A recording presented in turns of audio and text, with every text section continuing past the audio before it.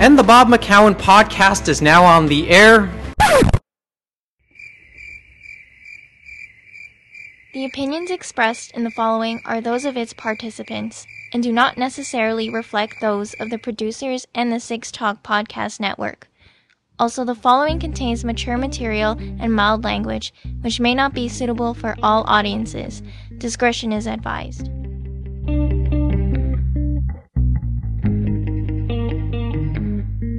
All right, here we go. The Knights have assembled on this Friday evening, October 16th, 2020. This is episode 26 of the Anime Roundtable version 2.0. A quick reminder once again that if you have any questions or comments concerning whatever we say that will piss you off tonight, or whatever we've said in the past episodes that you've stewed over, you can email us, animeroundtable@gmail.com. We're on Twitter and Instagram @AnimeRoundtable, and animeroundtable.com for show notes and archives of the past episodes.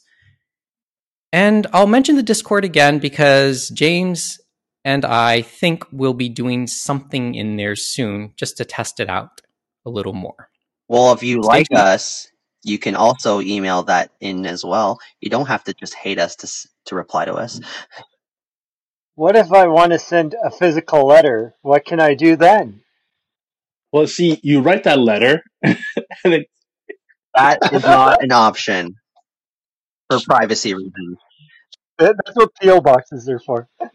Don't forget to leave us a review wherever you get your podcasts, whether it's on Apple, Google, Spotify, Stitcher, and the like, because we could always use a good review. And you guys were wondering about the promo we played last week. I think at least one listener came out of the woodwork in the last month, and they do podcasts as well.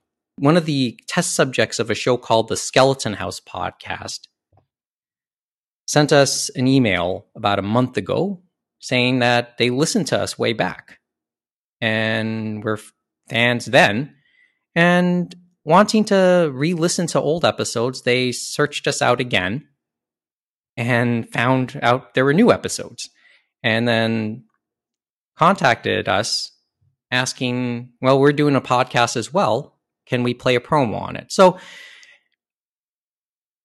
if any other podcast is listening, probably not, but we'll play promos if you email us, and we'll see what we can do for you.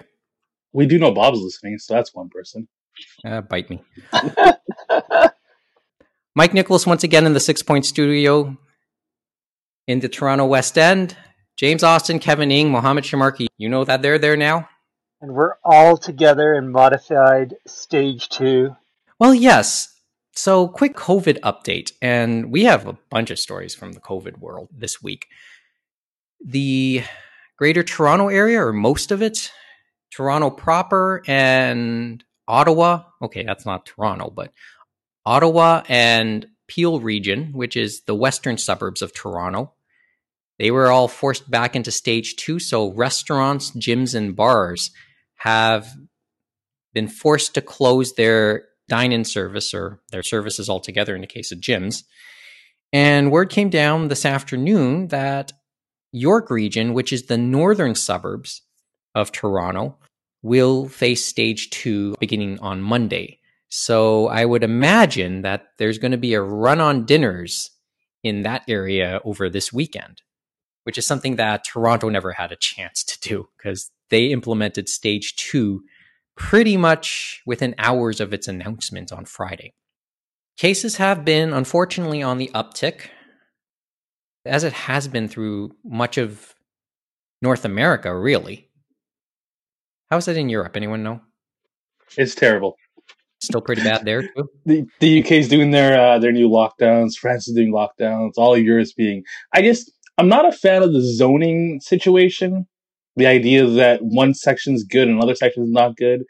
Like when Toronto went into lockdown, Vaughan was still open, and I live in North Etobicoke, so I'm like on the border between Toronto and Vaughan. And I find it ridiculous that the coronavirus stops at borderlines. Yeah. Somehow it doesn't. Basically, it feels avenue, right? So. Yeah, exactly. It's just dumb. And people are, trying to get around those rules. We mentioned gyms. Well, Toronto residents with gym memberships of well-known chains are going out to other branches outside of their region, and that's I love the causing a big. lines.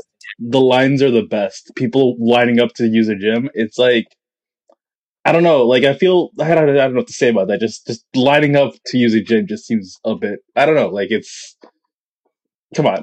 Hey, You people know. need to work out. It's part of a healthy lifestyle.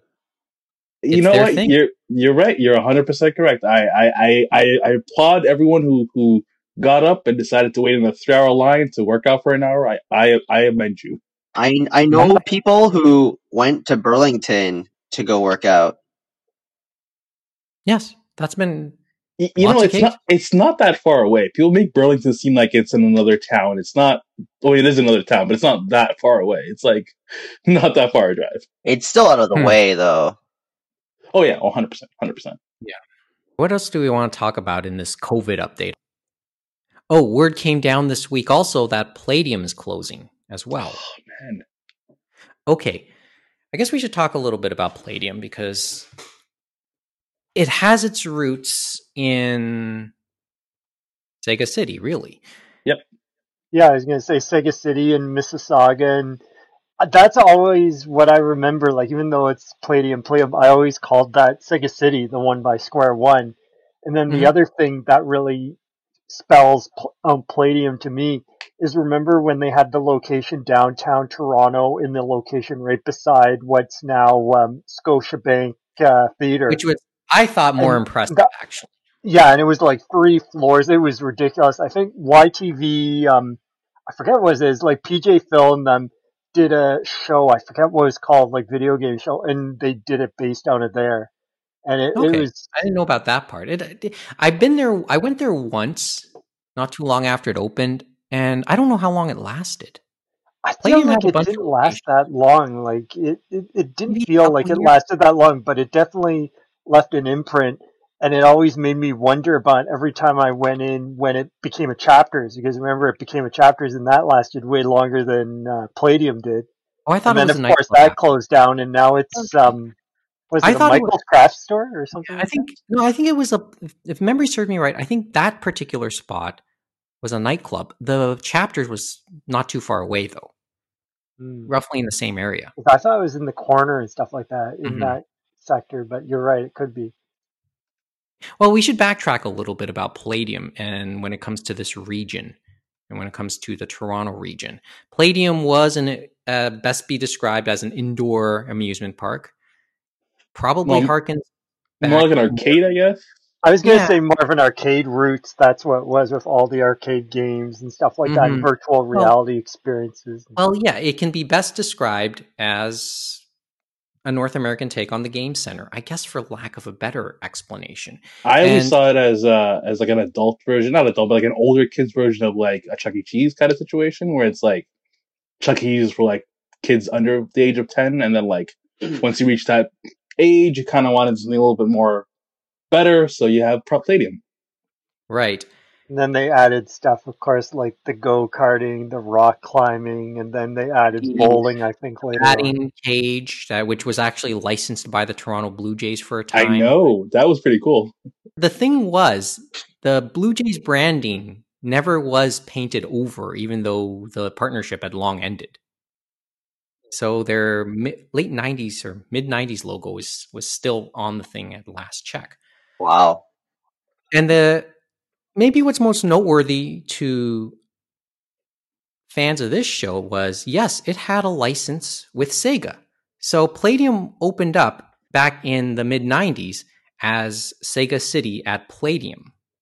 I just remember everyone calling it Sega City. That's all I Yeah, remember. and locals just plain called it Sega City, and I think a lot of them still do to this day. Palladium is set to close at the end of November, but I think, is it just me? Was Palladium in trouble pretty early on in its life cycle? Like, there's a part of me that's surprised that it lasted 25 some odd years. I mean, I assume it probably had some issues back in the day where video games were booming, I guess. But I don't know. I think it found its niche or something. It reinvented itself a couple of times. I was thinking that it feels like as well, and Mo might remember this too, Cineplex has started to diversify, and one of their areas was similar to what Palladium was doing, where these smaller interactive type places where people can go in either through video games, food, and then entertainment and stuff like that. And they said, and I'm not sure how profitable they are, but they were saying that they were trying to interact more, I guess, with people and stuff like that, and that would drive them in. Well, yeah, it must be noted, Palladium is now owned by Cineplex. Yeah, that's what I thought, that they had ended up picking them up, and that's why they were going to be like a test bed, and it was going to be driven across the country as these smaller spaces than what we saw for the Palladium and stuff like that. But I would say for them, as we know, with COVID, it's not a recipe for success when no one can really go and interact with each other. So. Yeah, obviously there's a lot of other issues when it comes to Cineplex right now.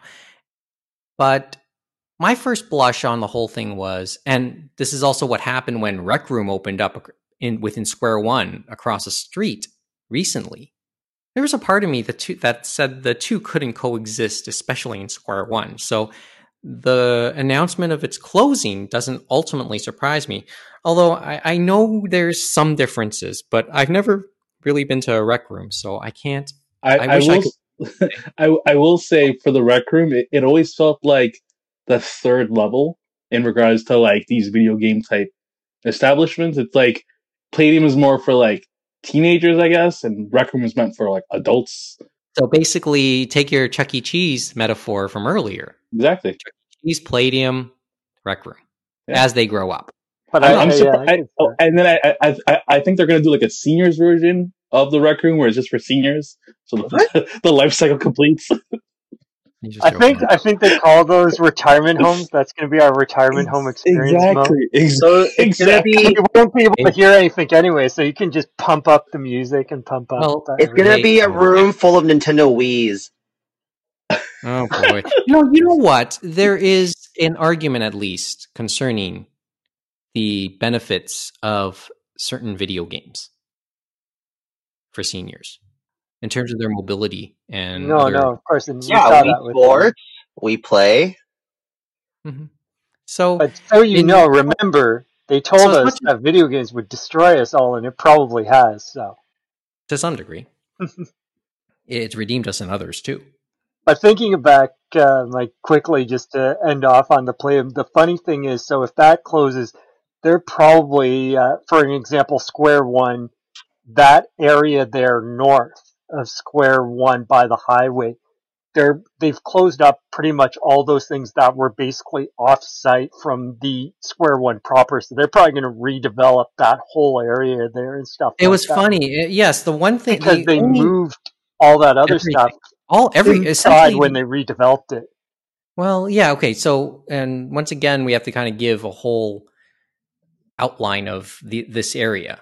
Square One in the mid-90s, just north of it, across the street, they opened up a whole plaza development.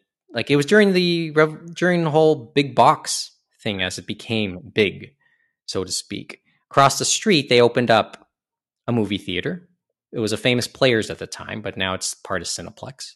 Yeah, because that was the time where all our movie theaters were moving into the stadium seating, and they were moving out of the malls and into their own complexes. The one, this particular one was one of the first in the GTA. Certainly one of the more noteworthy ones. The Coliseum, it's called. And then the other anchor stores was Sport Check, and then Chapters, and then at the other end of this development was Sega City, Palladium. And now, within the last couple of years, Sport Check has moved back inside Square One. Chapters has rebranded as Indigo and has moved back inside Square One. For all intents and purposes, the spiritual successor, once again, of Palladium has moved into Square One as well. Coincidentally, right beside Indigo, for that matter. So really what's left is a couple restaurants and the Cineplex. For And reference, of course, the transit hub, of course, too, in the which is transit right there hub. at the go. So there's going But to be they some did say question marks. something on there. They had a sign. I was there recently, and they had a sign. They were talking about redevelopment and stuff like that. And that was not on the Sega City site, but on the site for the chapters and the Former Sports Sport Check. Check, where they used to be. Well, I think they can extend that now. Hey That's guys, a big where was the plan. former Sports Shack located? Was it next to it, I guess, where the Starbucks Yeah, is next now? to it, and it ran directly along the 403 in that area. Yeah, Oh, okay, so it so was it right was like, behind those two restaurants. So you had the Sports Check facing the highway, and then right diagonal away from it was that Chapters, the bookstore. okay. So it's Yeah. like Palladium, that chapters, and then like the movie theater, right? And then Think Sports of it Check, as, then the movie theater. if you look at it as a baseball diamond with home plate facing south, start with Chapters, and then first base would be Palladium, second base would be Sport Check, and then third base, albeit all the way bit away, would be the Cineplex. And then there may be a couple restaurants sprinkled in Damn. between I mean, third base and home. do they need more housing there? Like it's like, Well, that's isn't it? another story altogether, I'm afraid. I didn't see anything of them doing it. I think they want to keep it commercial. I don't think they're going to turn it into condos like they have with a good portion of the area there and stuff like that in the city center of what is Mississauga. Because Mm-hmm. they definitely have went vertical, and that has definitely helped probably Square One in some of those other things, and that's why they've kind of moved in. So they have a hub for those people. Yeah, could be. But that's Palladium. And once again, it is set to close at the end of October. I think more specifically, November 1st. Get it while it's hot. Oh, and one other thing, and this is probably a little bit more for the Toronto anime fans. We forgot to mention last episode of the closing of the Fudama Chinese bakery along Spadina in Chinatown. Any anime fan would have probably frequented that stretch of Toronto because in the 90s, Chinatown had a couple good anime memorabilia stores, and these were legit stuff imported. And then ultimately, somewhere along the line, Anime Extreme, which is one of the more popular anime stores, is I think still kicking around in the northern part of Spadina as well. Yeah, Yep, it's they're still still there. kicking there. Mm-hmm. It's still there. It's one of the few survivors downtown, considering everyone else had to move out of downtown because of the rents. Yeah, Furama was kind of iconic to the university students also in that area because that part of Chinatown, if you went to U of T, if you went to Ryerson, that's not too far away from either. It's somewhat in between of those two universities, and it was very much frequented as such. A lot of friends who went to those schools I know were lamented the loss of the place a couple weeks ago, but it was a good place. Mohammed old Mohammed, he really liked the place. He was saddened to hear about the place closing down too. Boy, we're gonna have a bunch of depressing news this week, I think. I do miss Furama. I didn't go to it very often after I moved out of Toronto, to be honest. Mm-hmm. I went here and there. I lived in Toronto for 1 year, and I ate at Furama here and there occasionally. Yeah, I liked it. I miss it. There are other Furama locations, though. I know there was one in the past, and Mm-hmm. I know at one point they were in a couple of Walmarts in Scarborough. I never knew if they were the exact same people, but I suspected they were. It was a family-run business from the reports. So, as I said, a bit of a sad story. Okay, we should get right to it. This is like our old school episode. We talked for like half an hour before really getting right onto things, right? We can talk about other stuff a bit later on. I know I have an iPhone story as well. iPhone pre-orders opened up today. I get it. Oh, right. Yeah, well, we'll talk about that a bit later. But we do have a couple things to mention tonight. as we started our week on Monday, word came down that Izumi Matsumoto, best known to older anime fans as the creator of the 80s hit Kimigori Orange Road, had passed away after succumbing to complications related to spinal stenosis. He had actually passed away back on October 6th, but that news wasn't made publicly known until 6 days after, I think after his funeral had occurred. Izumi Matsumoto was 61.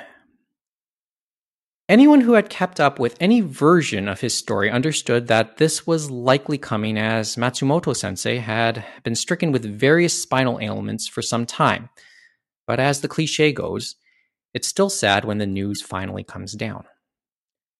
According to reports, Matsumoto had long desired to continue his manga work, but obviously that was never to be.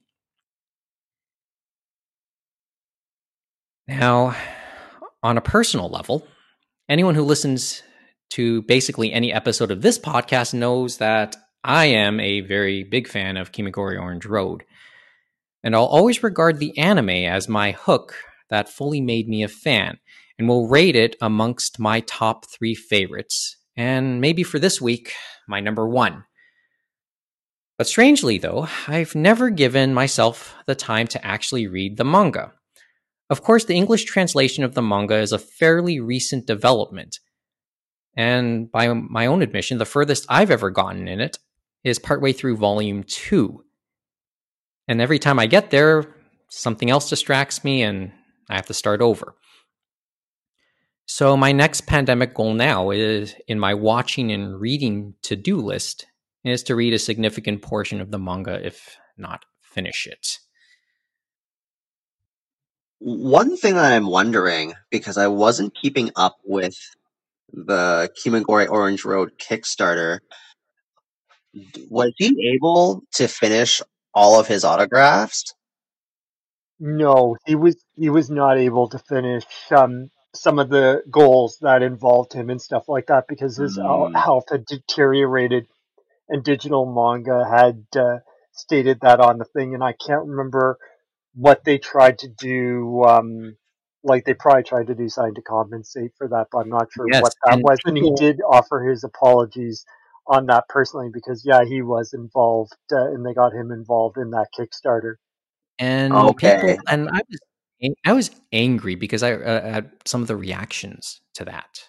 There were people who were genuinely upset. I get that. Because I knew they were trying to get them out, and I knew his illness was slowing him down considerably, but I just never knew if it had eventually been finished or not. So that answers that. Mm-hmm. Well, just to go through some of this timeline, they mentioned he started to take his tough turns, like turn for the worse, roughly 2016. There was reports that he was bedridden. That's probably where the reports surfaced about him not being able to complete some of the stuff for the Kickstarter. The spinal stenosis diagnosis, I believe, came down last year, was it? Yeah, this one was kind of tough to hear.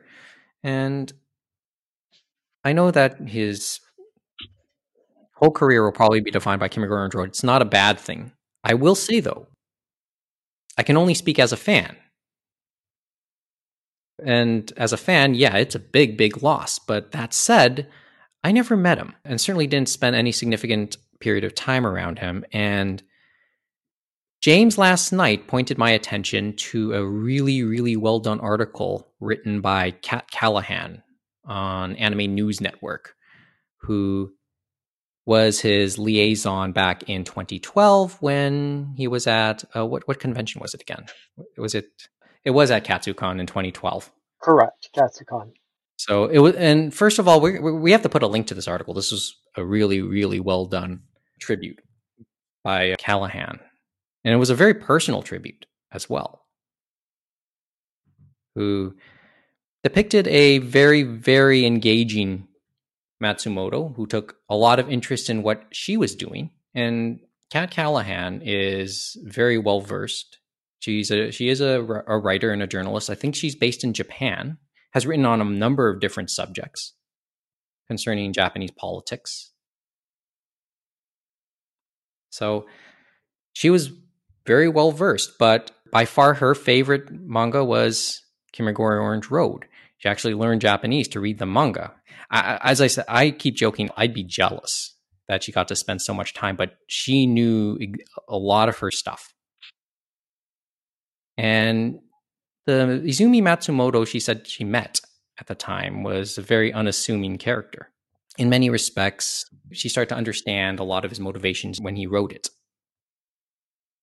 Right? He was a big music fan, which influenced the anime very heavily. And I guess when I think about it, really, I'm a fan of the anime, but I'm a fan of the title overall. I just, as I said, really got to give myself time to read all the 18 volumes of it. And in many respects, Matsumoto is very much reflected in Kyosuke as an everyman person. But also, and this is probably where the part of the legacy that he leaves behind, he basically started to establish certain archetypes within both the two main female characters, Madoka and Hikaru. Probably most notably the tsundere type that Madoka is most famous for, which I thought was a interesting observation. And many reports kind of point to his role in mainstreaming the tsundere type. There's been plenty of academia written on that archetype. Was Kimagure Orange Road the first romantic comedy in Shonen Jump? It might have been one of them. Now they talk about that and Touch were one of the first two in the era that were that type, where it was either one guy after two girls or a romantic comedy and stuff like that of the era, and especially in Shonen Jump and stuff like that, because it was never really seen, because we were thinking of a time when you have Fist of the North Star, you have City Hunter, you have Cat's Eye, you have JoJo's and stuff like that. So it definitely broke the mold. And they originally, I think, even in the article that Kat wrote for Anime News Network, he admitted, and people admit, they weren't sure it was going to work in Shonen Jump. It's like, we'll see what happens, because it wasn't a surefire hit, and somehow it became a hit. And I think he even admitted one of the times he realized it was a hit was he was in a subway and people were reading his title. Like, there were a number of people just on the subway reading Yeah, I his can't title. think of any other romantic comedies in Shonen Jump before Kimagure Orange Road, because Touch, I believe, would have been in Shonen Sunday, but yeah, I can't think of anything else. And especially given the readership of Shonen Jump and stuff like that at the time, it was for them a risk, even though it's so hard to believe now with how many stories are similar to what Touch and Kimagure Orange Road are now. Like taking ideas and evolving them to where they are now. Yeah, I mean the archetypes are common now, right? But that's where we are. And even today in Shonen Jump, you have your one romantic comedy title, and then your one really perverted romantic comedy title. That's why we can have titles like Strawberry 100% or Video Girl I in Shonen Jump. That's a keen observation. The one that sticks out to me, and as I said, I have to read the manga too, but I remember in the OAV, they introduced one of Kyosuke's cousins, who was a girl and had ultimately developed a crush on Madoka. And I think it's one of the earliest examples I could think of, or I could recall, of same-sex attraction in a mainstream anime. Obviously, we see that depicted many times over in doujins, but it's the first time I could recall it being done, improper. You mean explicit interest, right? Because it came that way, yeah. Because if you want, I remember the UAV. If we include implicit imaginary interest, then we can go across the board. Then I would say Saint Seiya. Yeah, but no, this was pretty expressed, certainly. So, That's the one thing I reflect on. There's a lot of reflections here on Yeah, the story. I was reading again there, Mike, thinking about what we had said before, and it's like I found the one quote that we were saying, and they basically told Matsumoto, the Shonen Jump people, they said, keep your expectations low. A male-oriented romance story aimed at Shonen Jump readership of mainly junior high school boys. They said, it might not last, but heck, we'll see how the readers react and stuff like that. And it And kind of ties into a thing they said earlier about Matsumoto himself, saying that he was a fan of manga and anime growing up, and his interest only increased after he realized he wasn't able like to have a career in music and stuff like that, and mm-hmm. that he wanted this type of story, but he didn't see it in the manga of that day. He talked He about wrote, how he could find plenty of adventures, giant robots, superheroes, and samurai on the shonen side, and plenty of romance and drama and school life on the shoujo side, but there were few works that crossed those boundaries and stuff like that. And mm-hmm. he wanted to read, as he said, a story about a teenage male protagonist dealing with those same issues. And he was never able to find one to his satisfaction, so he decided to create his own, and that's how it all kind of Yeah, came together. that was a theme. That was a theme in the tribute. Constantly saying Matsumoto wanted to write a story that he would want to read. Turns out a lot of people want to read it. On a personal level, we were talking late 80s and then into the 90s.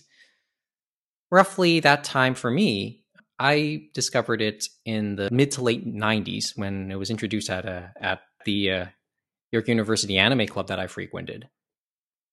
And I think that it was around the time the Wonder Years ended its broadcast run. And to me, I drew a lot of parallels. I was a fan of that show back then, or at least I watched it. Shooting myself in the foot and maybe admitting I was a fan of it. But I saw a lot of parallels with it. And that was part of its charm. As I said, it was the show that hooked me completely as an anime fan. So it's just sad news, really. I was thinking that it definitely is sad, but it's definitely timeless that new fans are still finding it through the new Discotheque release. And as you said, you found it and it was still older, and you then showed it to some of us at York University yet again in the I, early aughts, and that I got more introduced it to you people to fall in love with it and stuff like that. And it's definitely great to keep on talking about, because as we know with some of the newer fans, they're so tied to the new stuff, and it's like, oh my god, I got to get on the new stuff and stuff like that. And it doesn't feel like the old days where all of it was just coming at us, and even if it was old, we were gobbling it up, and it didn't feel old to us even though we knew it was old and stuff like that. So it's great if others can enjoy that and stuff like that and take something different, because it definitely feels like a breath of fresh air, especially if you've just been watching the new stuff now. Mm-hmm. Well, for what it's worth, we joked around a little bit about Ready Player One a month or so ago. Like, this would have fit in. This would have fit in because of the feel of its music as well. It was a very 80s show. If it's worth something, we have reached out to Kat Callahan, and I think we're going to get a chance to talk with her at some point in the very near future. So we'll get to expand on all these feelings a little bit more, but we want to get some reaction since the news is still fairly fresh as well. There's something to look forward to right there. Let's take the break. And you know what else we have to look forward to after the break? What? The bullets. And of course, an iPhone story. That's when we get back. It's the Anime Roundtable on the Six Talk Podcast Network.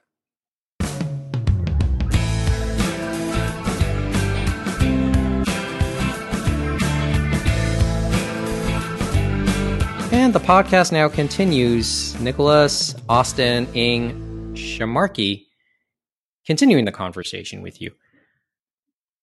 James, you had one final thought. I'm sorry, I cut off the whole thought on Matsumoto before we threw it to break.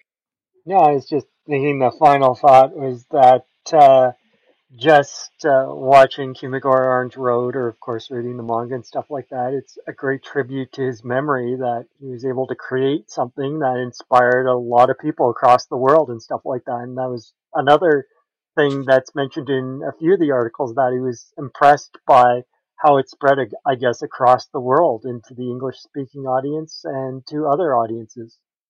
Callahan said she was just happy Matsumoto got a chance to know how much his work touched people here. And I think that's probably the best way that article ended. We're going to get her thoughts, as I said, probably within the next week or so. Okay, let's lighten this up a little bit. What do you want to talk about? Do you want to talk about Kevin's awesome ice cream run, or do you want to talk about me trying to snag an iPhone today? Which one do you want to talk about? Oh, Can you do both at the same time? I just want to know. It'll sound like a hot mess, like the show itself. Well, no, that's what I'm saying. Could he get the ice cream and order an iPhone at the same time in the morning? Or is that impossible? it would have been impossible.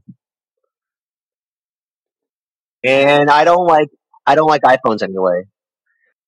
Kevin, Mo, I know you two are Android guys, so... Yep. Oh, I was thinking we could do maybe Sony Ericsson or maybe a flip phone. No? I miss those phones. Those phones are bricks. They're interesting, yes. Okay. Kevin, Dropped what that thing happened so today? many times in university. But, okay, so... What the hell happened? I mean, admittedly, we did start our taping a little late tonight because Kevin Because went to it get was some my ice cream. fault. Because it was my fault, yes. Well, usually it is. But what happened? What happened? Like, I got to hear this story because... So my sister needed to pick up something in Markham. So we decided to do that first, then eat dinner, then get the ice cream that I had to pre-order the day before. Yes, pre-order, because... And just to preface it again, we mentioned Markham. Markham's in York Region. Last chance to dine in before the Monday lockdown, right? Yes, so we did eat uptown. More so because we knew we were going to be too hungry by the time we got home. But in any case, we decided to save the ice cream pickup for last. So actually, it's not ice cream; it is gelato, because there is a difference. I know. I sometimes have to Google it, but yeah. So it's a local place called Bar Ape, and they make a mean gelato. So good that when they were not doing walk-ups, they would put their selection online every Thursday at 8 p.m. and it would sell out in minutes. And this is the beauty of the story. We're about to hear the best part of the story, guys. I'm going to sit back. So we finish eating and we get there at around 8:10. Usually they hold their pickups from 4 p.m. to 9 p.m. And if you're not there by 9 p.m., they will sell your pre-order even though you already paid online. We get there and there is a large line going down the street. I would say there were around 30 to 40 people in line. A bunch of suckers, myself included, waited in that line just to pre-order their ice cream, to pick up their pre-ordered ice cream, I should say. And what they started doing a little while back was, if you pre-ordered ice cream, then they were actually running the soft serve machine and you can pick up one as well. And then they also announced a few hours before opening that you could also pick up some pints, which you cannot pre-order. So the lineup was a mix of walk up and pre-order. Mostly pre-order. Because the people who saw their Instagram story about the pints likely went and made sure they picked those up early because they had almost no flavors left for their pints. And obviously the pints would be worth it. It's more value for your dollar, unlike the things that we pre-ordered, because they're like 4 cones with ice cream in them packaged in advance. And It's it's cash fresh. only. Yeah. Cash And only? And cash only if you're picking up at the door. Okay. Pre-orders Hey, you have to do by credit card. Which one did you get? So the soft serve tonight was a banana and salted caramel swirl. Cool. Oh, it was damn good. Oh, sounds good. You know that you have a good product when people are waiting for 30 minutes in 5-degree weather. 5 degrees Celsius. Yes. We do have American listeners. Yes. I don't know where, but sorry. And we did not have enough money for pints because my sister only had $5 in cash and I left my wallet at home. Way to go. But this will be the last trip for the season because they close up, right? They're about to close for the season? Or you just don't want to go through the trouble? I don't want to go through the trouble again. I shouldn't be eating gelato anyway because it's not healthy. Well, it's also not cheap. Yeah. Well, we are in times where we need our share of comfort food, I'm afraid. Don't need them. It's just nice to have. It's good for the soul, if not for your health. More so the soul. Yes. Well, your story sounds more interesting than my iPhone story. So you got it, right? Well, the short answer is yes. Well, quickly, did anybody in the standby line snag any of the pre-orders? Did anybody miss out? Do we have any sense that anyone missed out? Because that would have been hilarious.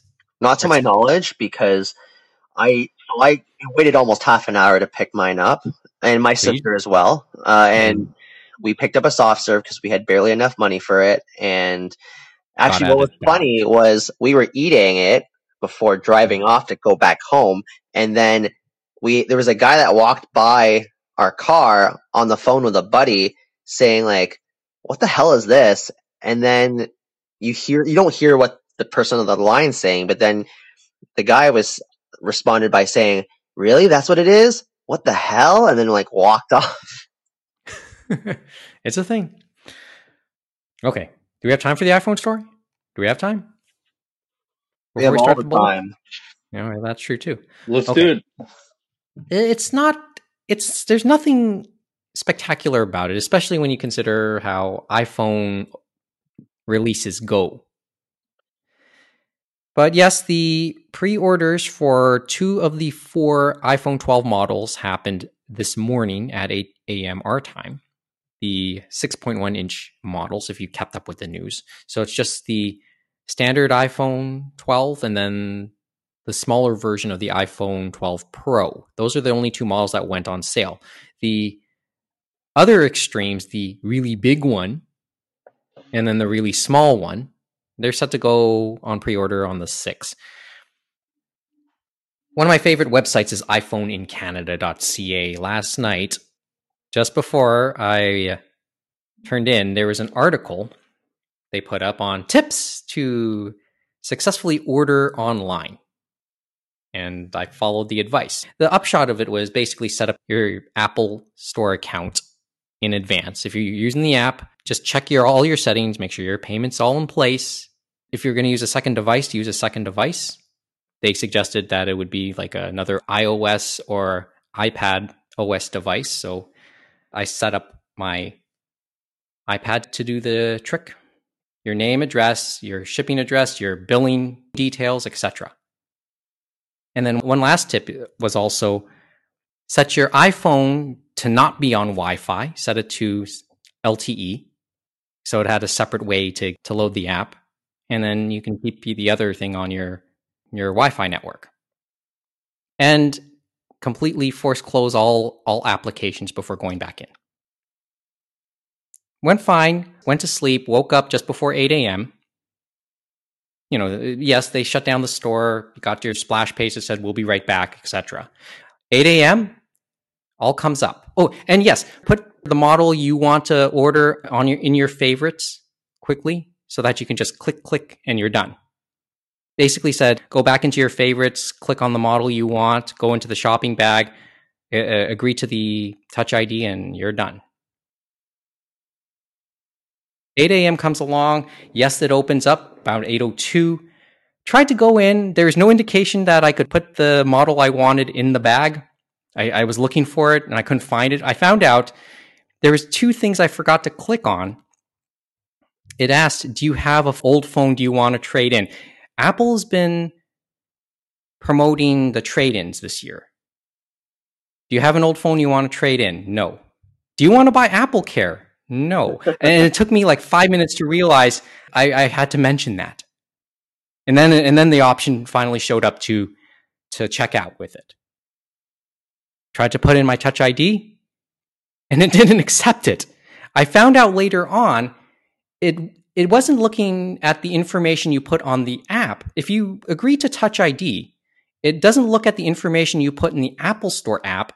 It refers to the information you put in the settings for Touch ID, of which everything was blank. I never put my address in Touch ID. I never needed to until then. And it took me like 15 minutes to realize that. And yes, the store was running slow because there was a rush of orders. Short answer is yes, I got the model I ordered, and I'll apparently get it in time. Shipped here next Friday. And yes, I had the option to pick it up at the Apple Store close to here. But I didn't opt to take it because, it's 2020.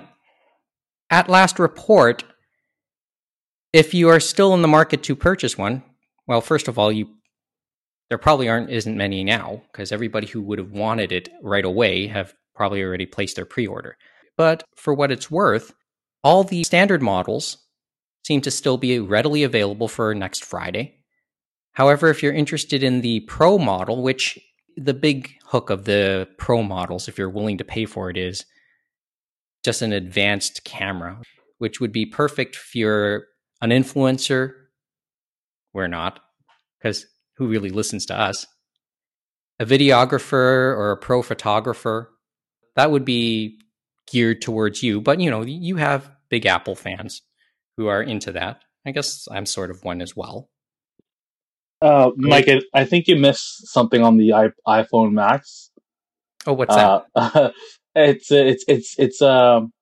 required for all influencers, specifically you, Instagram influencers, because of the 3 camera cutout on the back. If you're an Instagram influencer and you're taking an image and we don't show those 3 cameras, then we know you're not an influencer. Well, yeah. What the hell do I know, right? Couldn't afford that. I mean, as I said, it's their jam. And in many respects, they need it for their work. So who am I to really argue? The funny part is, first of all, the other key difference between the Max and the standard iPhones is really the screen as well. The screen is the same overall technology, but the screen on the Pro models are actually brighter. Like the nit count is actually much higher on the Pro phones, even though the screen technology is exactly the same. And on top of that, there's actually a slight difference between the cameras in the Pro Max and the Pro. The Pro Max are the absolute top cameras. There's a slight difference in terms of the optical zoom, I believe. I'm not totally versed in those details, but I know if you are that type of high-level influencer, Mohammed, you're probably waiting for, I think it's November 6th. That's when the pre-orders for the Max. Yeah, the Max is a different processor chip for the images. Like their image chip is slightly different than the Pro. It's so dumb too, because like the difference isn't that significant. Even if you're a professional user, it still isn't that dramatic of a difference. It's just, I think they were saying the difference being like 2x versus 2.5x on the optical zoom, which is like, come on, guys. Well, as I said, there are people whose livelihoods depend on it, Who am I to really argue the reasoning, right? I will say this: I'm do liking the whole monthly payment system they have now. Apple's really pushing that, which is pretty cool. That's in the States. Yep, true. Canada's That's in the States. What the hell does Canada get? Justin nothing. Trudeau. We get nothing. It's Justin Trudeau. Oh man, I No comment. Will... wait, what are you gonna say? Say it now. Say it now. No, there's this 22-minute video I saw about Justin Trudeau putting up a job posting for I'm putting quotes here because we're on a podcast, but air quotes, storyteller. So Justin Trudeau is hiring a lead storyteller for the Liberals. Yeah, that's come on. Well, I mean, I'll tell you more after the phone gets in a couple weeks. Guess I'll see it in a couple weeks. Yes, I can afford it. Okay. Well, let's get right to the bullets. What's the typical introduction we use for the bullets? Gunshots, right? Don't we use gunshots? Where's the gunshot animation? Nope. That's not the metaphor we use. It's more like these are little things that might become big things, or we present these in point form, but they could become an essay. Okay, where do we want to start with the bullets? James, Kevin, I know this is more your jam.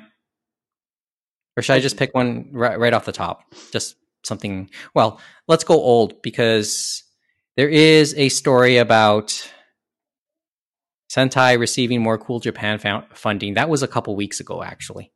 Yeah, that was interesting. We were talking about it. It was interesting, some of the little nuggets that came out of that one. So, as you said, they received, I think, 400 million yen, which equates to 3.6 million US dollars.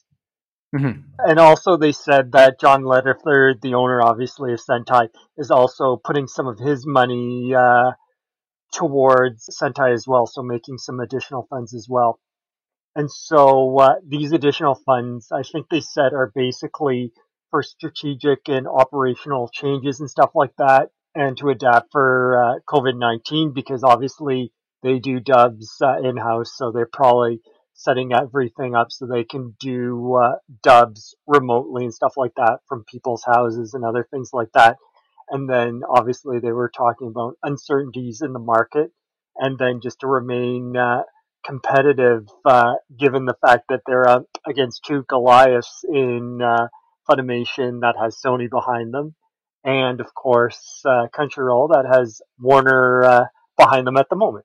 I'm going to say that they put that money to good use because they licensed the newer Blade of the Immortal anime series. Yeah, that was interesting because, and it wasn't the old one that Media Blasters released. This one was on Amazon. And that one was interesting too because they said they didn't just get the home video releases that'll come out in winter 2021, but they're going to have, they said it will stream the anime on select digital outlets, which means they'll be able to stream maybe on High Dive or other places, not just on Amazon, which is rare. Usually they only get the home video rates for the Amazon licenses. And that was a fairly new one too, because that was started out fall of 2019, and it was 26 episodes. Yeah. So that was a fairly new pickup, because I know we were hoping for other ones, like for example, Vinland Saga, but we're like, well, we'll have to wait because that's just how it's been with the Amazon pickups.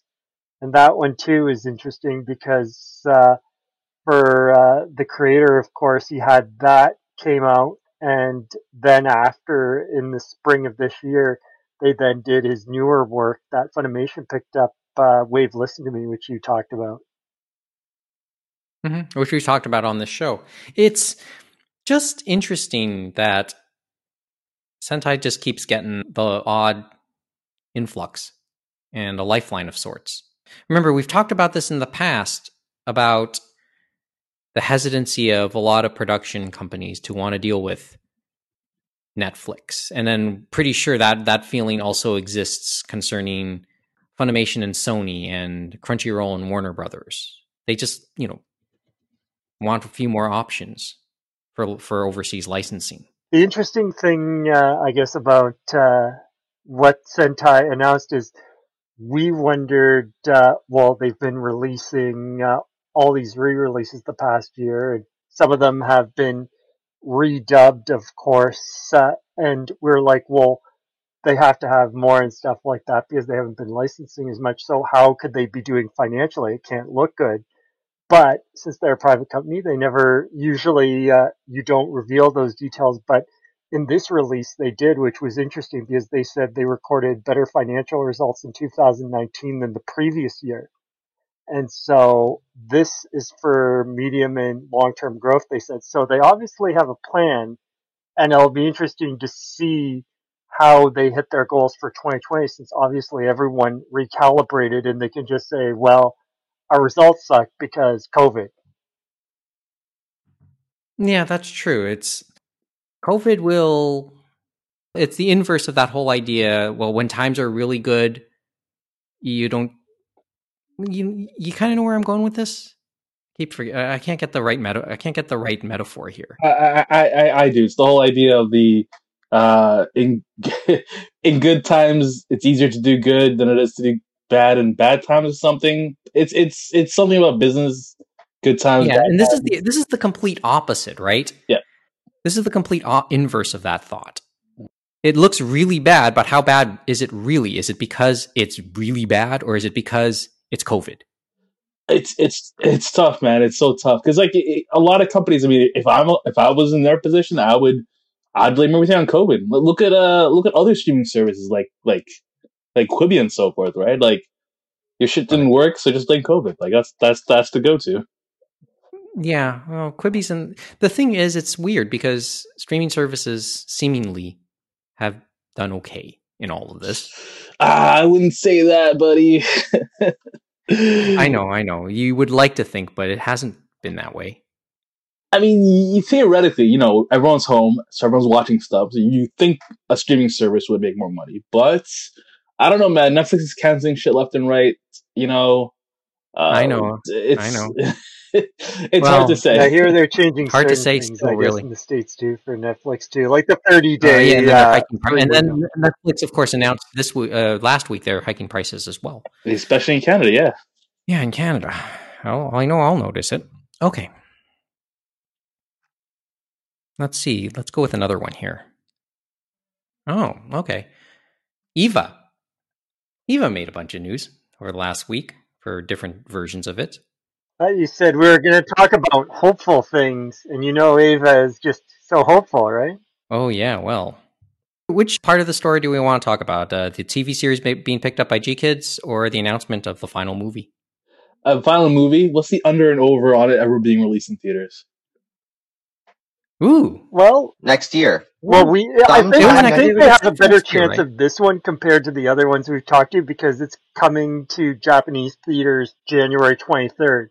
Now, hopefully they'll hit that date. And we've heard the Japanese theaters, they've been easing their restrictions, especially with the new Demon Slayer movie coming out. So they'll have people packed in the seats. And we've seen that they've gotten good numbers for their anime films released recently, like Violet Evergarden coming out next year too. And for the third Fate movie, like you look at those numbers and it's like, oh, they're not doing quite the same thing we're doing in theaters. And I saw how their seats look compared to ours. It's almost like that photo you've been seeing, and they did another one, I think, in the last few weeks of the Maid of the Mist, and they showed the one from the States in New York, and they're packed.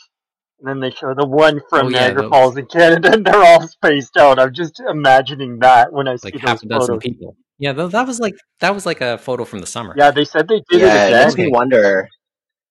It makes me wonder because they did announce that the Demon Slayer movie will be coming out early next year in North America, and I believe the third Fate Stay Night Heaven's Feel movie is still intended to be coming out in theaters here as well. So yeah, they said for that one they're doing the first two again, like as one you can watch together, and then they're also doing that third movie separately. But they haven't said anything about virtual screenings for Aniplex. They've just said physical theater releases in the States, and I'm sure it'd be similar for Canada. But then it's the over under: is that really going to happen? Because not as many people as we know have went to the theaters. And of course, some regions are closing down, like we are. Mm-hmm. Yeah. I'd be surprised if any movie is released before summer 2021. At least you're being honest. Like seriously, I feel like even anything that's being announced for December, January, like we're saying that stuff now when the numbers get real bad in like November, December. You think it'll get that way? Oh, 100%. Like everything's slightly increasing now. We're gonna reach some kind of tipping point in like mid to late November. By December, we're gonna see full lockdowns because everyone's gonna be like, "Well, it's December. Everyone should be locked down anyways." And then there goes your movie premieres, guys. I'm just saying, it's not going to happen. But as we know, they're probably going to be looking at it from the Japanese perspective, and so they're probably going to get their January premiere for the last Ava movie finally, and they'll get to enjoy it. But as you said, we probably won't, and they're probably, because Studio Kara being Studio Kara, them controlling the whole kit and caboodle, they're going to say, F it, we want it in theaters, no virtual option. And it's just going to be in limbo. You know, there was this article recently about Marvel and their investors and how they're having this big argument between in theater and pushing everything to streaming. And it seems like the argument is divided based on age. The older generation wants theaters. Younger generation doesn't want theaters. I feel like at some point the theaters aren't they're not gonna work. Like all those old people are gonna be like, you're losing money. Just push it to streaming. It's dumb. You know what? When you make me hear that, that article is based on the Black Widow being. Well, it's really about Disney Plus, isn't it? What should the strategy be for Disney moving forward? Should they focus more on that on Disney Plus because it could drive more viewers? I guess the Mulan experiment they were happy with. Yeah, and they charged a premium for that too, as we were talking about. That was crazy. Well, now it's on other services. You can purchase it on iTunes, albeit for $35 Canadian. But at least you don't have to have the prerequisite of the Disney Plus membership to go with it. $7 a month. Or it's $8 a month. If you ask me, it's the way of the future with movies in general. Like, I don't know if you guys know this, but like this is not anime related, sorry. But Coming to America, that Eddie Murphy movie, they made a sequel to it. Yes. For like $30 million. And instead of having it be in theaters this summer or this winter, they sold it to Amazon for $130 million. Amazon has the money. And we've seen definitely 100%. And then they're just gonna stream it on their platform, and that's gonna be it. I feel like any movie right now that's been made, it's in the can, it's ready to go. Anything that's gonna be like, oh, we need to put it in the theater, nah, sell it to some streaming company for whatever the amount of money you would have made. Yeah, they have. Yeah, they have money. How real it is, who knows? Yeah, but Netflix, HBO Max, Amazon, just like you mentioned. Yeah, there's Disney Plus. They're options, and they're looking for material to add. 100%, but we've seen the divide is real, that's for sure, like you said, Mo, because we saw it at the Academy Awards with people like Steven Spielberg and them poo-pooing anything that was on the streaming should be nominated for awards and stuff like that. So it makes me wonder, do you cancel that all now because most of them were probably put through streaming now? No, you don't cancel anything. You keep it just the way it is, and just anytime anyone old makes a fuss about movie theaters, just be like, okay, boomer, and then just move on. It's sort of like do you guys ever heard of the Cable Ace Awards way back? Like from the 80s, I believe? It was, yes, an award, as the name implied, to celebrate cable TV, not broadcast television. That ended. But now the Emmys themselves, which were meant to just celebrate broadcast TV, it also allows, shows from HBO, Showtime, etc. And the way I always looked at the inclusion of HBO stuff, or those shows, cable shows, is it made for an almost unlevel playing field when it came to awards, which really don't put too much stock in awards. I mean, you look at how the Oscars have been in past years. You know what? You know who says that about awards? When people say, don't worry about the awards don't mean anything. People who don't win, the losers say that. Exactly. Yes. Awards still matter, people. But here, the thing is, it made for a kind of unlevel playing field because you have your broadcast standards that the NBCs, the CBSs, the ABCs have to face. And then they're up against shows from HBO, which don't have the same restrictions.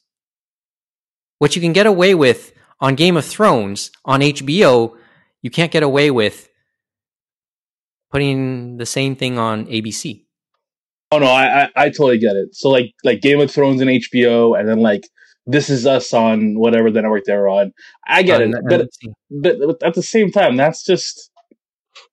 I mean, I don't know what to say about that. I mean, that's just like either we lower HBO to the network standards, or we elevate everything on the network standards up to HBO, which we can't do. It's dumb. It's dumb. Yeah, so that's why I said that's why I just can't put too much stock in Emmys for that reason. Usually the Emmys happen at the same time as Sunday Night Football, so yeah. Okay, quickly on the Eva television series, it got picked up by G Kids. I said this in the 2 original movies. I said this from the outset. G Kids doesn't strike me as the type to be interested in taking in a television show. Lots of features, yes. But I never thought of them in terms of taking in a television anime. I don't think it's too That's surprising. why it was a big surprise. Okay, I have 2 diverging points. Why is it surprising? Why is it not surprising? Well, it's only surprising because I don't recall them having picked up a Japanese anime TV series, but it makes sense because, but because it is Evangelion, it makes sense for this to be picked up at all because it's Evangelion. Has the cafe. Mm-hmm. Well, I guess that's a big part of it. It's Eva, right? And supposedly, I believe the head of G Kids was the one that personally, he said, negotiated this himself with Studio Kara and stuff like that. So, are we going to hear "Fly Me to the Moon" in this version? We have to, right? Isn't that standard? We did on Netflix because version. Of the estate of that, and I mean that's just the punchline for me. I'm going to guess it's. I'm going to guess it's going to be whatever has been on Netflix. It's that translation that we end up seeing. It's interesting news. Well, if what you're saying is true, well, actually, I have no reason to think it's not true, but given what you've told us about the G Kids head negotiating for Evangelion himself, I would like to think that this person cares enough to at least try and have that included. But the license.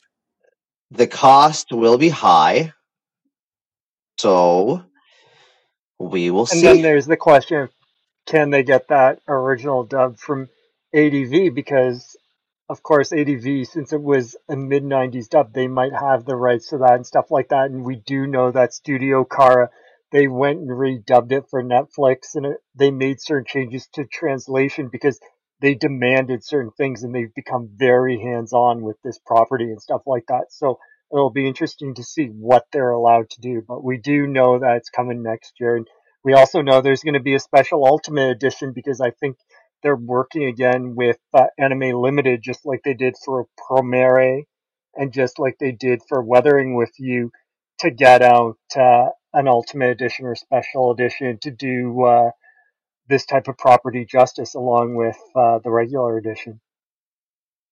I don't think the ADV dub will be on this release. Just a gut feeling.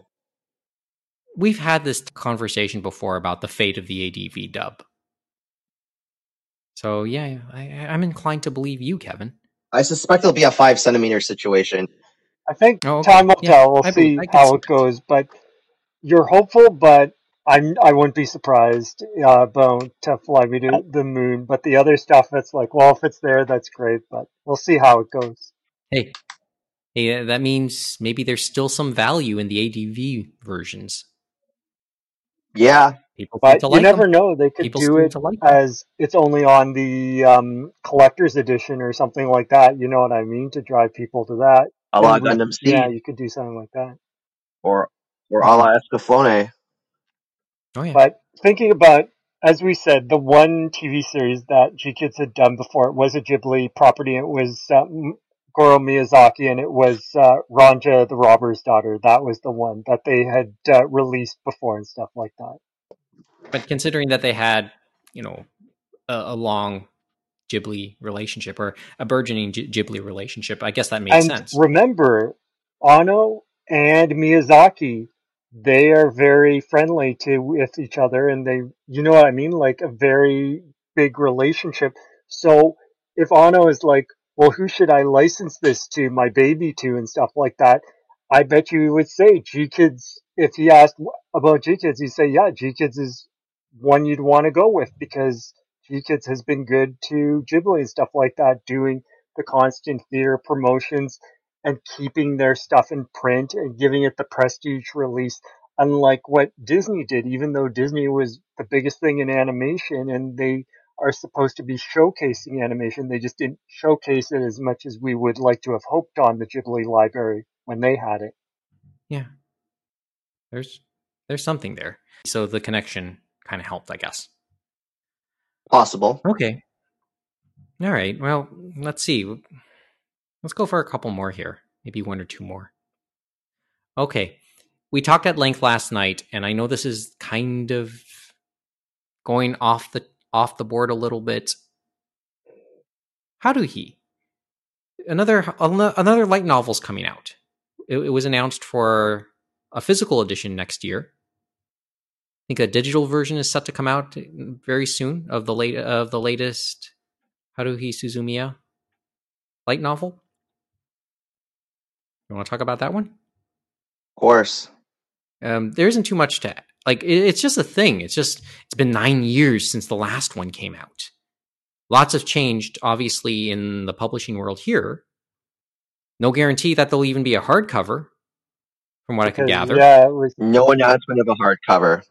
Yeah, like it'll be interesting to see how they feel about that because yeah, it was like a sister company because it was Little Brown Company and then I think it was kind of pre-Yen on with Yen Press that did the paperback and stuff like that, and the hardcover had the original Japanese covers, and then the paperback had these more North Americanized covers, kind of like less is more sort of thing. So it'll be interesting to see how those are released because they're going to be releasing or re-releasing through Yen Press the original 9 novels and stuff like that to a month till they get to the new novel, which is going to be a very quick turnaround because it's next month in Japan, and then it's going to be, I think, around June or May for the English edition in print. And we've talked at length about June next year. Well, June 2021. Yes, wasn't the digital set to come out pretty soon too, around the same time? Yes, they did say that It will come out digitally. Yeah, same day, the same time as Japan. Yeah. So which is late November, the 25th. Yeah, so November 25th, it ships in Japan for Intuition as Haruhi Suzumiya, and then Yen Press will publish digital English on the same day. And so that's an interesting thing because we always remember Japan's aversion to getting those digital versions out and stuff like that. So that's incredible that they're able to get more of those same day things. Because it wasn't always the case. My line was, well, these things are, we know that these things can be complicated to translate. Well, the translation apparently is out there already. Will be coming out at the same time. Sorry, and they're probably working together on that because remember, Yen Press is owned partly by Kadokawa and stuff like that, and that's a Kadokawa property for Haruhi. So basically, they probably had a way longer timeline and heads up so that they can get that translation and get that same day digital release. So that's some of the benefits, as we know, of having that Japanese investor, of course. And 9 years on. But then 9 years on, would there be interest? Sorry, go ahead. Finish your thought, and then we can answer that question. I guess the last thing, and I know Kevin and me were thinking about, is we had forgotten there was one short story in the last Haruhi novel they released, Surprise, which they did not release. Yeah, volume 10. Yeah, after I think it was after the rain or rainy day. Yeah, Yeah, I think people said it was called Rainy Day, but it could have been something like that. And so now it's like, do they re-release that in the re-release of Surprise? Or because the new one's going to be short stories and that you can just plug it in to the new one for Intuition? yeah. I guess they just couldn't release it for whatever reason, or maybe it happened after it got published. I don't know. Because it wasn't Surprise, it Maybe it was would in the make sense. actual book, they said, or from what I heard. Hmm. I Hmm. haven't gone that far, so I mean, I've long had the hardcover sitting here, but yeah, it was one of those things that I haven't gotten around to, like Kimagure And Orange Road. another Actually, Volume 1 is sitting beside Kimagure Orange Road here. Sorry, go ahead. and another interesting bit about this is that on Twitter, Yen Press confirmed that the reprint will use the animated covers, like with Noisy Ito's character designs. I think it's Noisy Ito's character designs, and will not the color blocked versions from Little Brown will not be coming out, but for the new novel coming out in June, they will release a color blocked version of that in limited quantities. If you want to buy that version for consistency's sake. Hmm. Who knows? Okay, my question now is 9 years later. It's been 9 years. Interest? Do you think there'll be interest? Like enough? Oh yeah. I think they'll still be Well, interested. the How demand's are they this there, popular? Mike. The demand's How do you there. Mhm. Those hardcovers can go for $80 to over $100 a piece right now. There's demand. Each volume?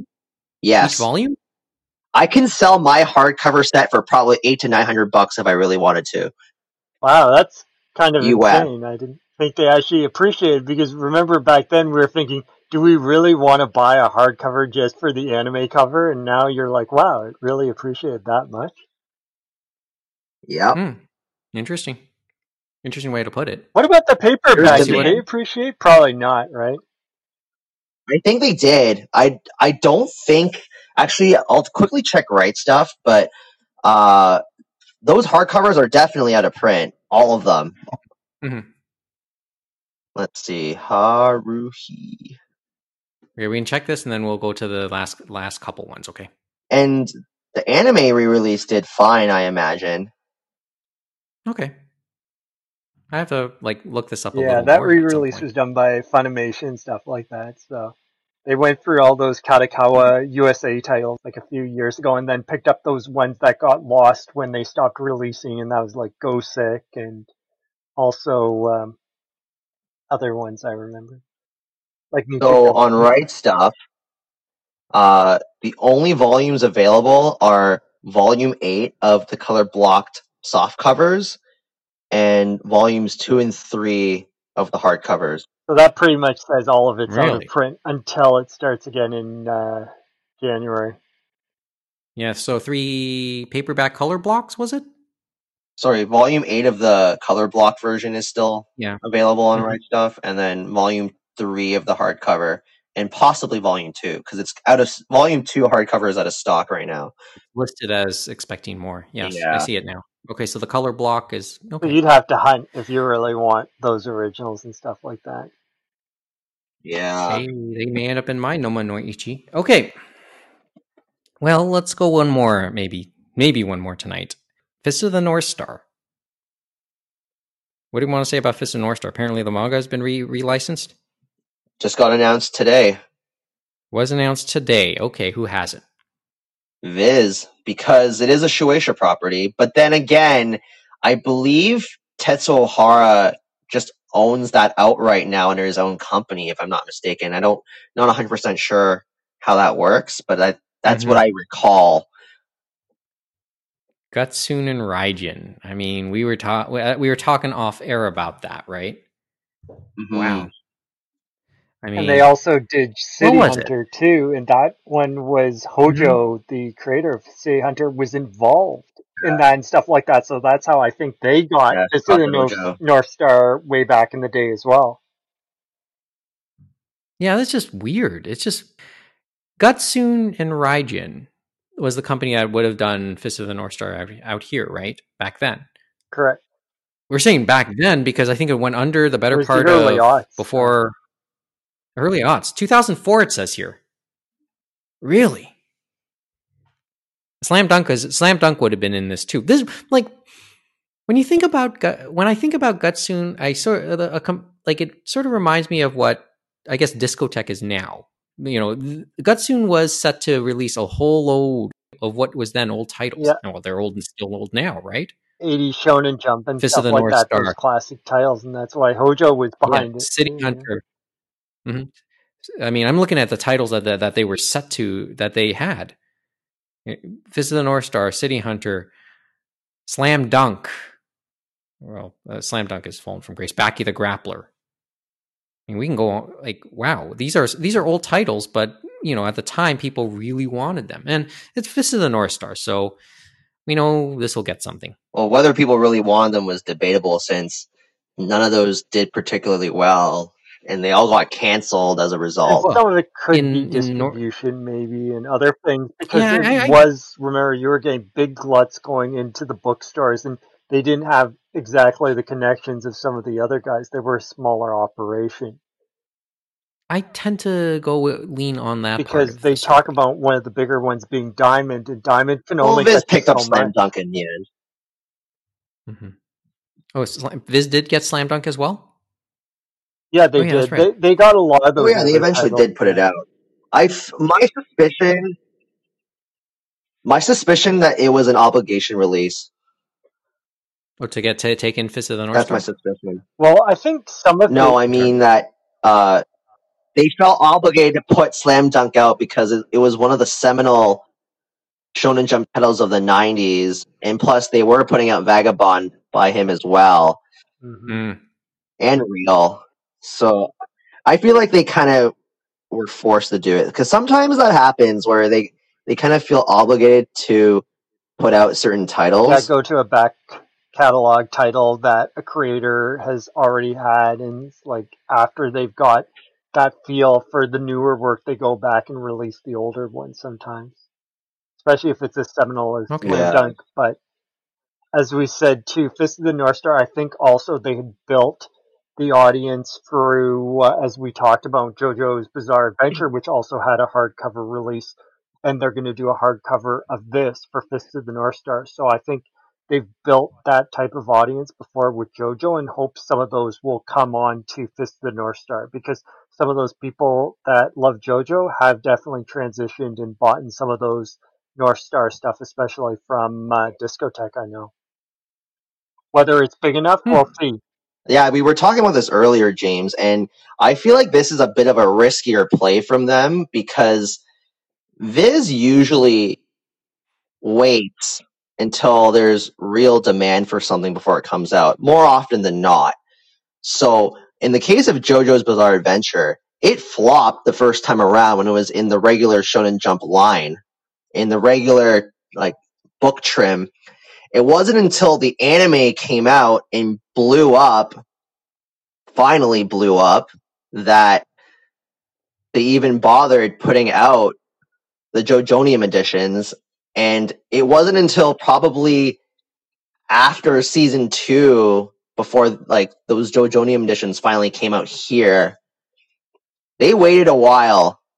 But I guess they feel that's why I found this announcement intriguing. Even though it would make more sense, as you said, maybe start digital before you commit to printing the books.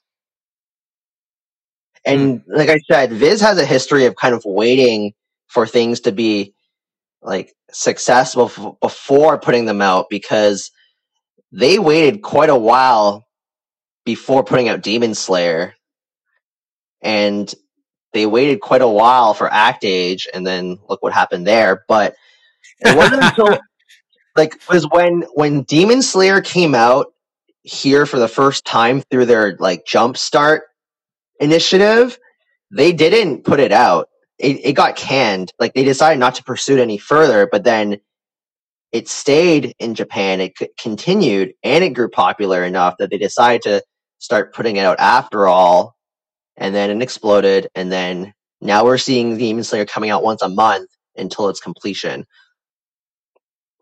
Well, as they say, if the wave starts to form, you might as well ride it, right? Because I was thinking I was thinking this would never come out unless there was an anime, but glad to be wrong in this case. Oh yeah, I haven't mentioned Yakuza yet. Well, remember there is a game from the creators of Yakuza based on Fist of the North Star as well. They also announced they're re-releasing number 5 by Taiyo Matsumoto, which was a terrible seller for them back in the day, and reportedly the worst selling title for Viz.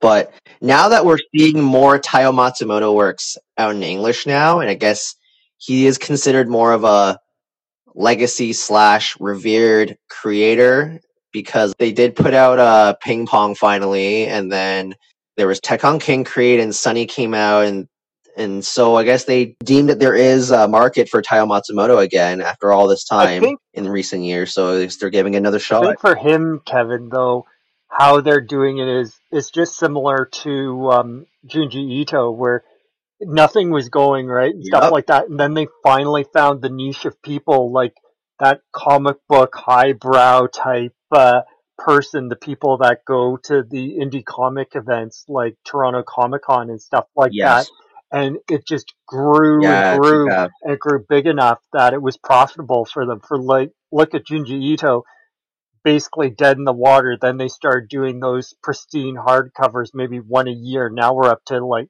3 a year, and one of the announcements was another one for him for next year in the summer, and that's going to be number 2. So they're definitely doing 3 a year of the hardcover pristine, and they were doing that for, now I don't think they did it for Ping Pong, but they did it for the one-shots for Matsumoto, for some of his manga. And I think, wasn't Matsumoto, I believe he was at TCAF at one point 1 year, from what I remember. So I could see him in the... I have a volume of...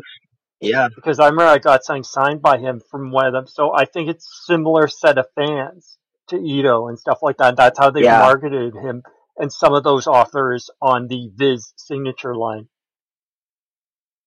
I have a volume of Sunny autographed by Taiyo Matsumoto. I think, what was it? I have that one where, remember, now I can't remember which one it is, Kevin, you might remember, where it has that cardboard sleeve over top of it, and it's a hardcover and stuff like that. I forget what it was. Tekken King Creed was technically soft cover, but it had a slip cover for their deluxe omnibus. But I remember that's why I got signed. I can't remember. It had like, I think it was like 2 kids or whatever, and it's like a monster type thing, like on the cover, and it's like more deformed, but...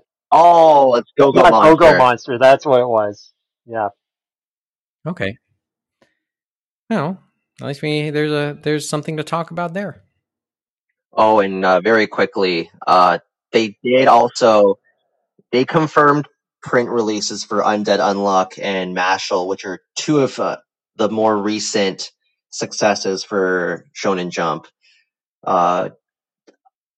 Looks like in Japan they're really trying to push Undead Unluck. I think it's okay. I don't think it's that great, but they don't have a lot of good new content lately because of all the series that ended this year, but it's okay. Mashle's good though. But what about someone? Mashle's like the new One Punch Man for me. Someone was trying to get me to read, Kevin. It's like a new one that just came out a few months ago on Shonen Jump, and I think they brought here was the one where it's like the buddy cop Shonen Jump title of Dolphin Head guy, and then this other guy that was fired because he's just this badass cop. It's like, and it feels so 80s for me. It feels like something out of the 80s. It's kind of crazy. It could have been that's Hardboiled Cop and Dolphin. Yeah, Hardboiled Cop and Dolphin. Yeah. It's by the creator of Beelzebub. Okay. That one's fun. I hope that one makes it, because I feel like that's that creator's last chance. Because someone was telling me they thought it was a fun little ride that they've read so far, and they hope he has enough in him that they'll allow him to continue, because it's just so weird, especially in Shonen Jump now. It feels like something that would have been way back in the 80s even, maybe. I enjoy that one too. It's like a modern Kochikame, I think. Wow, there's a name from the past. In a sense, like not entirely the same, but in the sense that there's no cop series anymore. Okay, well, I guess that's almost it. Oh, by the way, I guess before we end tonight, first of all, you guys have any movie plans? Or do you want to talk about that, or we just skip it? Are we really gonna go watch the Lupin movie, James? Because yes, as mentioned, yes, We the have movie to get theaters have been part arrested, of this Kevin. We're going to see lockdown, it. but not in the western suburbs, not Halton region, and there lies a Cineplex that could be that is showing the Lupin movie. You guys seriously planning to go? Well, if we're gonna be the only ones there, that's a distinct possibility. Then I don't mind. Well, I know Mo has had that habit, but It looks like that's I what's don't know, happening man. because I don't know. no one's bidding on any tickets, but I don't think anyone wants to buy a ticket because it could be shut down in a flick of the finger. well, yeah, Yeah. that could certainly happen now. At the rate If things we are going. go, that would be purchased the day of. If we go, Mm-hmm. Well, if you could go, enjoy. I don't know. Probably any listeners The will say, BOGO. "Don't do it! Don't do it! Cineplexes now. Don't do it! Buy one get one free. That's how. Buy one get. Yeah, I know. There's a buy one get one free sale. I think Oh boy. the one people only are thinking That's about are how ones where desperate we they are. know the release is going to be way, way out and stuff like that. So it'll be interesting more to see what happens for people and the third Fate's Day night movie. If theaters are still open or some are still open come November. Okay. Well, see, and meanwhile, I'll stay at home, probably getting at least a volume complete of the Kimagure Orange Road manga. Oh, on that note, yes, I bought on the Kickstarter, just going back to that, but I told you back then, I bought both the books physically and a digital copy, so I'm reading the digital copy right now. Okay. On the note of digital copies, I just sent a link to you guys. Humble Bundle's at it again, and on the topic I saw that. On the topic of horror manga, that's one of their And bundles. it's another this month. Kodansha bundle and stuff like that they teamed up with them. And I do agree there's a lot of good titles in there and stuff like that, but nothing that makes me go, I'm going to get this bundle, because some of them I do have physically and I'm happy with what I have. Call me a little curious, but then I have an iPhone to pay for. I'm debating on getting it at least for the second tier because I do want to read Kasane. Okay. And I was going to say, you can get all of Dragon's Head there too if you go to the second tier and stuff like that, and that's been out of print since Are forever. these complete series? Just for reference, are these complete series? Kasane is complete, as is Dragon Head. In Sphere, Now, Inspector is still going on, so that's not going to be complete. Sankara? Yeah, Inspector. And then Inuyashiki is going to be complete, I believe. Inuyashiki's good. Yeah, it's fun. Hopefully the anime comes over. That was one from Amazon too. Okay, so in some ways, yes and no. And then there's a Junji I think is complete as well. The original one, because there supposedly is a sequel series called Princess Resurrection Nightmare, which... Yeah, because that was one of the Kodansha titles that got canceled when they made the Del Rey transition. And they do have Happiness. Happiness is complete. They have some interesting one-offs in the final one from Junji Ito, which is his cat manga, which is kind of fun to read. I've read it. The Yon and Mu, which is about his cats in real life.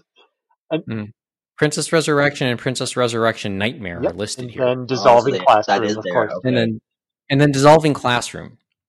So these are all interesting looking titles. They stuck the Junji Ito titles at the end because they knew people would probably want to get those. And so they stick them at the highest possible tier 5. Way to go. Way to go. Well played, dude. Well played. But it's to consider, and this goes for, we're taping this on pretty much, we're taping this on the 17th, and there's another 18 days to go on this. And as we said before, Is it 17th already? even the top tier stuff like that, it is a good amount of manga for the price they're charged. Just a matter, are you interested in stuff like that? So Yeah, and the short answer is probably some are. I know, as I said, it has my attention. That's why I wanted to bring it up to you guys. What do you know about these titles? Oh, I And knew. it sounds like yeah, there's a lot of Yeah, good titles in that's it. there, but for myself, I probably would pass on this one because I have enough of them in print format that I'm happy with what I just have there. Yeah, and in my case, it's let's just say I have 18 days, and I'll use all 18 of them. I'll likely buy it for Kasane because I Okay. suspect Kodansha will not put that out physically at this point. But yeah, There you go. the other one I think remember I said I was interested because there were some titles that were not complete, like they had Beck for the whole series that was digital, and so that was a slam dunk. And there were some other ones where it's like, okay, I want it because we'll never see it, like Space Brothers. It's never going to get a physical release. There's not as many of those Yeah, in this type of bundle. So yeah, that was the last one. The last Princess Kodansha bundle was Resurrection. Like for in this case, it's Princess Resurrection, which is the main attraction if you didn't complete it or weren't able to complete it. Princess Resurrection could be it, and even Dragon like we Head mentioned, and stuff Dungeon like that, Edo since is it's been out of popular print too. for so long, and a few others. But Mm-hmm. Yeah, well, we hadn't. This is the first time we're talking about it. Actually, we didn't talk about this on the air, just for reference for our listeners. So I kept forgetting to bring it up to you guys. See, but I knew you guys were at least aware of it, but I never got your thoughts. So now I know. Thanks. And I have to say, this is totally off topic, but kind of Halloween related. Well, yeah. Well, when's our next? When are we taping again? It will be the night before Halloween when we could probably tape again. But yes, finish the thought. So I read Mermaid Saga last week. Oh man, it's good. Like on the topic, arguably Rumiko Takahashi's best series. Arguably her best series. Well, considering that's all not the named titles, Mizanikoku. Did you get the Geneon release of that? Well, I know I've spoken to you about this. Mm-hmm. No, I found the old unflipped release used for a good price. Yeah, that was the manga. I was thinking of the anime there. Yeah, anime's hard to find.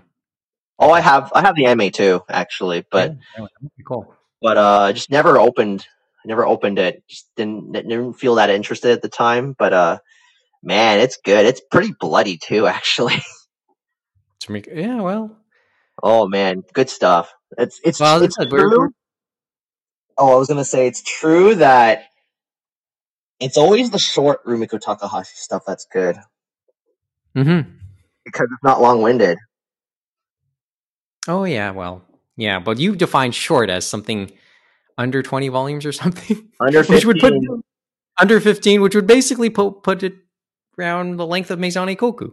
So, yeah, because Mizanikoku is a short series by Rumiko Takahashi standards. It went only 15. Only 15. Only 15. Well, Road only went 18. That's what I have to get through. Well, it's true. Most romantic comedy series, like the sweet spot is 20 volumes and under. Sure. It's true. You look at that's right. You look at like Pastel, which like only ended like not too long ago, and that went 30, 40 volumes. I'd even say Nisekoi went on a little too long at 25 volumes. Oh boy. So thinking in that stretch there, Kevin, and we think about Bleach, that might have been a little too long. What about his new series, Forbidden Witch, that has just come out and then has the anime tie-in that came out for the free episodes a few weeks ago? Short or long? Bleach should have ended at volume 48 to 49. But it'll be interesting to see Burn the Witch. Will they force him to continue on until he can go no more? I think with Burn the Witch, Tite Kubo is working at a pace that suits him. So I think he wouldn't mind. Like, he has the time to put that out. I think they're going to give him the time. They obviously He can are work at his giving own a pace. push on it since they did those 3 episodes that they released a few weeks ago. So that'll be interesting to see how it all comes together because I think people will come back to it and we'll see how it goes. And hopefully, as you say, they give him the time and stuff like that and don't force him to continue past what he probably wants. Yeah, that's about one way to do it. Okay, I think we've gone long enough. Would you? Well, if you All say right, so, Mike. we have nothing else to really add this week, right? There's a lot. There was a lot of little stories we wanted to talk about, and for the sake of talking about stuff. Yeah. And it is, pandemic wise, there's no end in sight. We're stuck here for just a little longer, or just longer, right? I don't know. So maybe by then I would have made. Personally, I think I'll have a few more things to talk about after we're done reading. Hopefully, we'll be able to talk with Kat Callahan in the very near future. We have some other things set up in the next couple weeks that we hope you out there will listen to. Are we going to I find out wasn't more about your Yakuza journey there, Mike? Oh yeah, maybe I'll start Kiwami too. As I said, my first obligation right now is to get through a good chunk of Kimagure Orange Road. I need to finish prison school still. And you have your stuff too, right? I have 15 chapters left to read. I was starting the new got season and distracted by stuff like Mermaid that Saga. too. Mm-hmm. And of course, we have a bunch of other stuff to deal with. I mean, anime outside of the anime realm. So Hey, we should get right to it. Mohammed, did you finish Gundam Seed, Mohammed, again? Oh, the last thing, Mohammed. This is the last. No, not yet. I'm like halfway through. It was fun. It just, life got in the way, I guess. I don't know. Oh, you got to the part where like they had the big mid-season fight, and then and maybe Isaac died at that point. That asshole. Oh boy, maybe I should give a watch of that. Gundam Seed's fun. Hey, but aren't they re-releasing it soon? Yeah. I think it's next month. The remaster, right? Yeah, through Right Stuff, because Sunrise is doing the dub, doing all that stuff, and then Right Stuff is doing the production. So Right Stuff is doing it for North America, and then I think Anime Limited are the guys doing it for UK and Ireland. So Sunrise has set themselves up in that because people always wondered what's going to happen to Gundam, and they found a way to still pump it out. As I said, there's stuff to look forward to. We should get right to it then. That's all we got for this episode. Thanks for listening. Good night from Toronto. Join us again for another edition of the Anime Roundtable.